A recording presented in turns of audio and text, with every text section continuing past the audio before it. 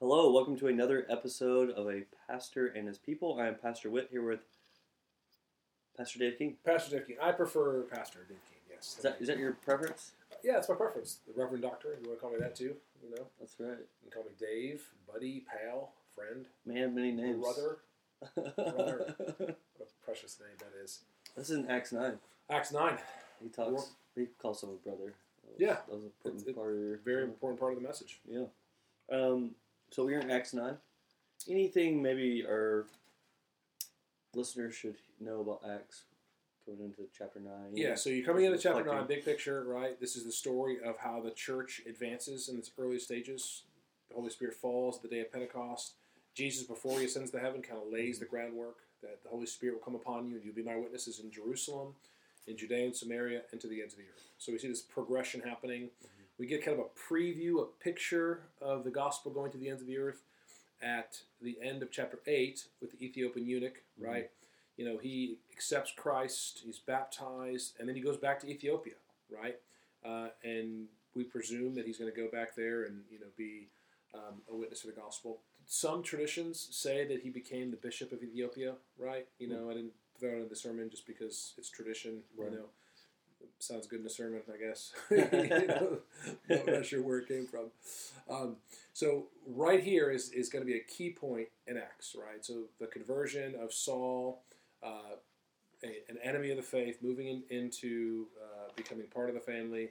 His testimony is going to be retold in Acts 22, again in Acts 26, and I think that I didn't even stress it a lot in this sermon. I was kind of focusing more on what happened to Paul rather than what God is going to use Paul for as his chosen instrument to reach the Gentiles, right? So this idea that the gospel goes to the ends of the earth is, you know, God's going to use Paul to do that, right? Someone who should hate the Gentiles, right? Because being a Pharisee who's so for the Jewish people, and yet God chooses him to be his chosen vessel. It's really fascinating, right? I mean, when you think about church history, this is probably one of the biggest moments in the history of the church. Yeah, I was telling a group of brothers this week, you know, we were studying it together, like, you just don't want to mess this one up. Yeah. Right? You know, like a certain text of scripture, you're like, okay, I just don't want to mess this one up. Yeah. Because it's such an important passage. I think also, like, your average sermon's like 35, 30? Yeah. I mean, how long do you think you could have preached this? Oh, I could have easily preached it for an hour and a half. Yeah. Easily. There's right? so many other things that it's just like, there's so much here. There's so much here. I mean, I could teach the whole doctrine of conversion, right, through this passage, right? You know, I kind of alluded to it a little bit, this idea of, you know, how does someone come to Christ? You know, is it like a Damascus Road experience? I said it was miraculous, and yet all of our salvation experience is miraculous. There is a wrought change by the Holy Spirit. Like you are different. The old is gone, the new has come. And there is transformation that happens. That's everybody's conversion, right? Now, it may have happened when you were 5, 6, 7, 8, and you may not fully remember that change, but you know something different happened, and your affection and your desires is different than the rest of the world. Yeah. So yeah, there's so much in this passage, which kind of leads into another question I had. You've mentioned multiple times. I think we may have mentioned once on this podcast. There's a debate on certain things in Acts. Is this prescriptive or is it descriptive? Would you remind us what that is and why is that important? Yeah. So when you think about if something is describing, so this is describing what happened to the Apostle Paul, rather than prescribing. This is the way it will always happen to you, right? Like, I don't think this passage is trying to say that everyone who comes to faith in Christ is going to have a vision of a light shining from heaven, brighter than the sun, and a voice, an audible voice, right? If people say that, they're trying to say, no, what happened to Paul should happen to everybody. And that's not what I think Luke is saying. Luke is just describing this is what happened to Paul. So what are the dangers of, because you obviously are making that point because you have something in your mind, maybe in regards of conversion and evangelism, what happens if we mix up prescriptive and descriptive? I think you just get a whole lot of mess, right? I think most of the charismatic movement, a lot of it is they invert that, right? They take things that they see in the Bible as prescriptive. This is the way it'll always be, right? So I think they misinterpret the text, misinterpret what God is doing, and because of that, they try to apply things in ways that are unhealthy today. So I think that if you don't have a, like what Paul says in 2 Timothy 2, if you don't rightly divide the word of truth, I think you're in a lot of trouble, right? So, a misreading of the book of Acts has caused many denominations to be formed and lots of trouble. Yeah, that's good. Which is honestly I just want to say this: we are not infallible in our own interpretation, right? So we could be making mistakes here, so we want to make sure that we're charitable in this. And at the same time, I think that if you study the scriptures, I do think there's clarity. I think we can understand what God is doing here. And I do think that there is the things that are just being described. This is what happened. We shouldn't expect that to happen to everybody else. Yeah, that's good.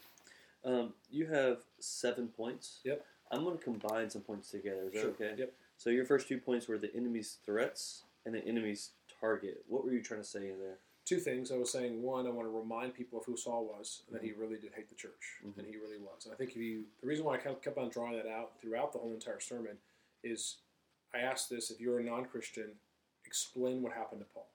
Like you have to come to grips with what happened to Paul. How could he go from a hater, a murderer, a violent opponent to the church to someone who was actually promoting it? Something had to happen, right? You may not agree with what you think happened to him, but you have to come up with something. Yeah. So I wanted to remind them that. Then I think this idea of the target, Paul's target was the church. And Jesus says, well, it's actually me. You're actually persecuting me. Right. And I think the idea of target, like I wanted to wed Jesus and the church together. Why? Right? Why do you want to do that? Well, one, I think Jesus does, right? He says, why are you persecuting me, right? So I think it's in the text. But I also want to think about how important life in the body is, and I think that sometimes, maybe I'm just hearing this a lot lately with friends in our circles who have said, we have decided not to be part of a church fellowship. We're just going to stay at home and watch a preacher on TV, and our own fellowship is going to be our family. And yet, that saddens my heart. It just breaks my heart because I don't think that's what God wants. I can't imagine if the Lord Jesus was sitting in front of you and you try to explain your situation to him. Yeah, Lord, we just decided to stay at home because we think, I just don't know if the Lord is going to be pleased with that. So I want to just draw that out again and again, is that God really does care about the church, and the church should be the center of our Christian life. And I think that Jesus makes that point, and even how he's describing Paul. Why are you persecuting me? Me and the church are one, right? That's why I went back to John. So if I'm hearing that right, I may have a rebuttal. He's talking about the universal church, not the local church. What would you say? Because your point would be local church. There. Sure. How do you? What are you thinking through with that? Well, I think that if you look at 90% of the references in the New Testament are the local church, not the universal church. Yeah. How do you belong to something, right? You can belong, but the way that you are typically marked off is by another believer validating you into the faith. All the letters in the New Testament are written to churches, right? And everything is about being connected and being together, right? So how can you belong if you don't belong, right? I've had. I enjoyed hearing you saying that in the sermon. I obviously saw it there in the text. But I've also had these conversations a lot recently, and the point I usually make is, like saying I love the universal church, I belong to the universal church. I don't want to belong to the local. It's like saying I want to solve world hunger while your family's starving. Like, wouldn't you want to immediately the people right next to you? So it seems like the most logical thing about the universal church, well, the local church, is the visible universal church. You can't be with Abraham. Yeah, you can't be with Paul. And I think it's just, if I could just be like, this is probably not charitable, so I know that. Do you want me to pause the podcast? No. I do think it's a cop-out, right? Because here's the reality. If you're part of a local church, you're going to deal with people you don't like. You're going to be dealing with people who offend you, who are awkward, right? Who are going to demand things from you. They're going to demand your time and your resources. And I think that when you say, well, I'm just going to love the universal church, it really just lessens your level of commitment, because no one really knows what you're committed to, right? You can just say that, but you're not. Your life is not intertwined with anybody else. I just think it's a cop-out. Not saying people are genuine. I think that they could be following the Lord. They could be truly followers of Christ. But I do think that they're misunderstanding what the purpose of the Christian life is. Because how can they do what Jesus says? Let your love be so radical, so beautiful that people want to know, how are you doing this? Mm-hmm. You know, like if you love those who love you, what rewards you get? Mm-hmm. Even the Pharisees and the tax collectors do that. So if you love your family, big whoop. Yeah. Everybody loves their family, right? Yeah. Love someone who's not in your family. Love an enemy, like even Right. like the Apostle Paul, like Ananias going to Paul and loving him. Like, man, like I was reading this and I was just like thinking about Ananias and just hearing, like putting myself in Paul's shoes Mm-hmm. and just saying like, wow, all that I've done misguidedly, how Mm-hmm. much pain and anguish I have caused. Mm-hmm. And then to hear someone say, brother. Yeah. No, I mean, it's just, you know, we always hear those stories of people whose family were murdered. Like even the Leslie family, for example, here in Rock Hill. Mm-hmm. Like how they handled that situation was just a picture of an immense grace of God, right? Mm-hmm. Evil had been done, and they give grace. Mm-hmm. They give forgiveness. They give mercy, right? Like, that's profound, Right. you know? And that only happens by the Spirit of God. Mm-hmm. Your next 2 points were the enemy's repentance and the enemy's welcome, which is kind of what we were already foreshadowing here. What was kind of, see Saul's conversion and then the Ananias' welcome. Is there anything you want to bring out of that? Yeah, I just wanted to show that Paul still had to repent, right? Mm-hmm. I do think while he was in darkness, him not eating and not drinking was a sign of his remorse, his grief or his sin. And because Ananias referenced, Jesus told Ananias that he was praying, it seems as if he's repenting, right? Mm-hmm. So it's not just hearing the truth, experiencing God, you actually have to repent. Yeah. And then this idea that you're being welcomed into a new family, right? Yeah. You know, and I used the word welcome twice there because I wanted to see this distinction, because Saul was welcomed by Ananias into the family as an enemy, right? And him being welcomed into this family made him an enemy of another, right? So the new welcome he received was actually not from the church, but from the world that said, you deserve to die. I mean, even in this passage alone, twice it says that Saul, people wanted to kill him. I mean, seriously, this is not going well for you, brother. Right. You know, so. Yeah. But we both have heard a talk, right? It's called Can Your Gospel Save a Terrorist? Yeah. I mean, here it's got that enemy's repentance, right? That's kind of what's happening. You can even mention, right, Paul is a terrorist. Like, he's a terrorist. Religious leader who's trying to murder people. And I think the welcome makes it very interesting. I think I've heard you say this before, too. The list of names that Saul had going to Damascus probably had Ananias on the list. And to hear him welcome, right, often we think of Saul, we kind of already foreshadowed, we already know what he is, and he wrote letters.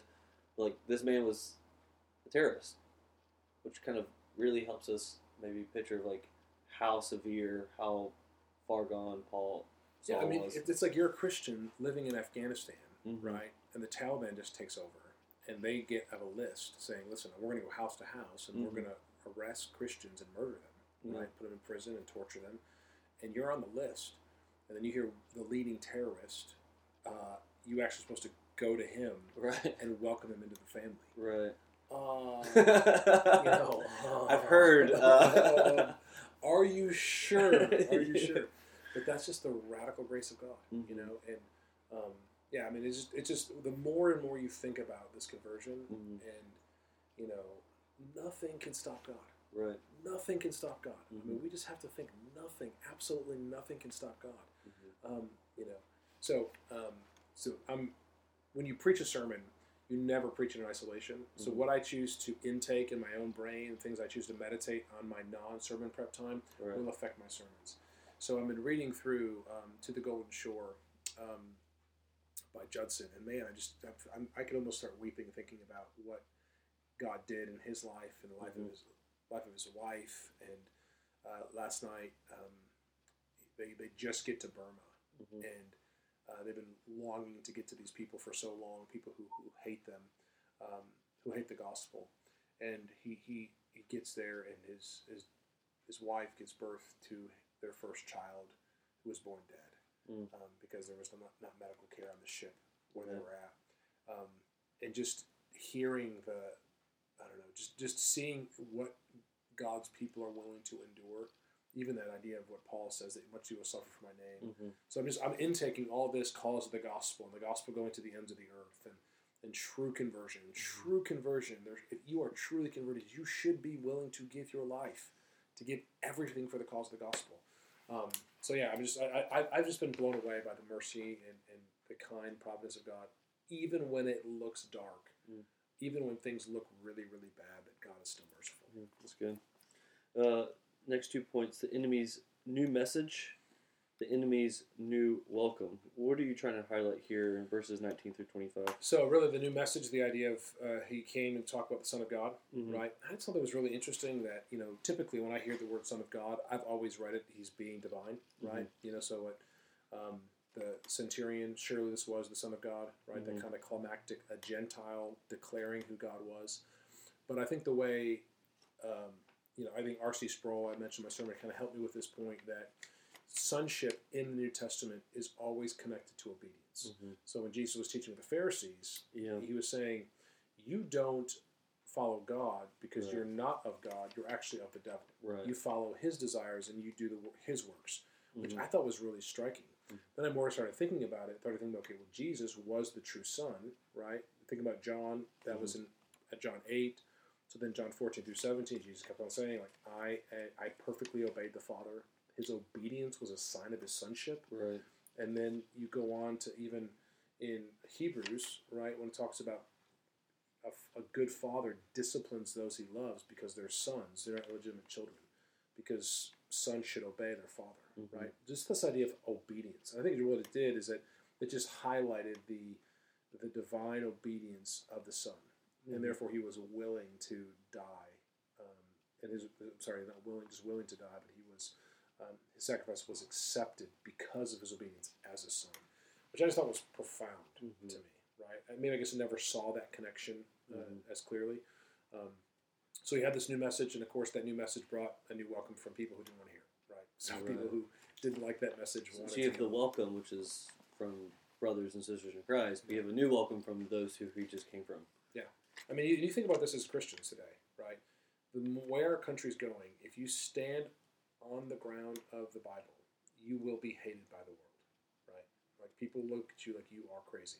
How could you believe that a person has to, believe only in Jesus, right? We live in a polytheistic society, and how dare you say someone is wrong, or this idea of gender, which is a huge deal these days, or even marriage, man and woman. Like, by even saying that, you're looked at as a bigot. Well, because if you're going to stand with Jesus, you're going to be hated by the world.